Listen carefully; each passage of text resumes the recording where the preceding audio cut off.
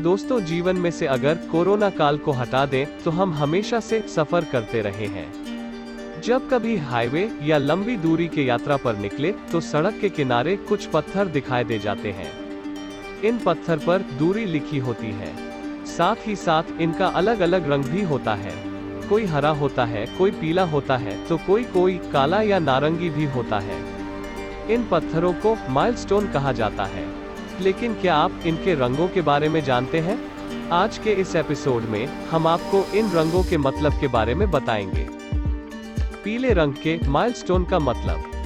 दोस्तों, अगर आपको किसी सड़क के किनारे पर पीले रंग का माइलस्टोन दिखाई देता है तो समझ जाइए कि आप नेशनल हाईवे पर सफर कर रहे हैं। जानकारी के मुताबिक अभी देश में करीब 1.01 लाख किलोमीटर तक नेशनल हाईवे का जाल फैला है।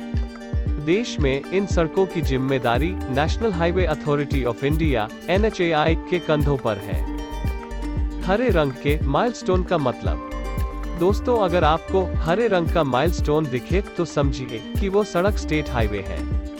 इसका निर्माण राज्य सरकारें कराती हैं। इसके आगे अक्सर SH लिखा जाता है। जानकारी के मुताबिक देश में स्टेट हाईवे की कुल लंबाई 1.76 लाख किलोमीटर है। सफेद या काले रंग के माइलस्टोन का मतलब।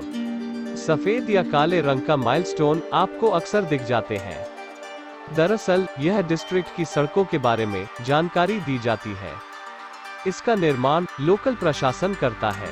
कभी कभी इसके लिए नीले रंग का भी इस्तेमाल किया जाता है।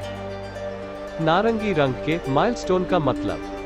अगर आप गांव में सफर कर रहे हैं या फिर प्रधानमंत्री ग्रामीण सड़क पर चल रहे हैं तो आपको नारंगी रंग का माइलस्टोन दिख जाएगा। इस वक्त देश में ऐसी सड़कों पर काफी जोर है ताकि गांवों को शहरों से जोड़ा जा सके। दोस्तों, आज के लिए बस इतना ही। आशा करता हूं कि यह एपिसोड आपको पसंद आया होगा। अगर पसंद आया हो तो लाइक और शेयर करना ना भूलें। आज के लिए सिर्फ इतना ही। फिर मिलते हैं एक नए टॉपिक के साथ। तब तक के लिए नमस्कार।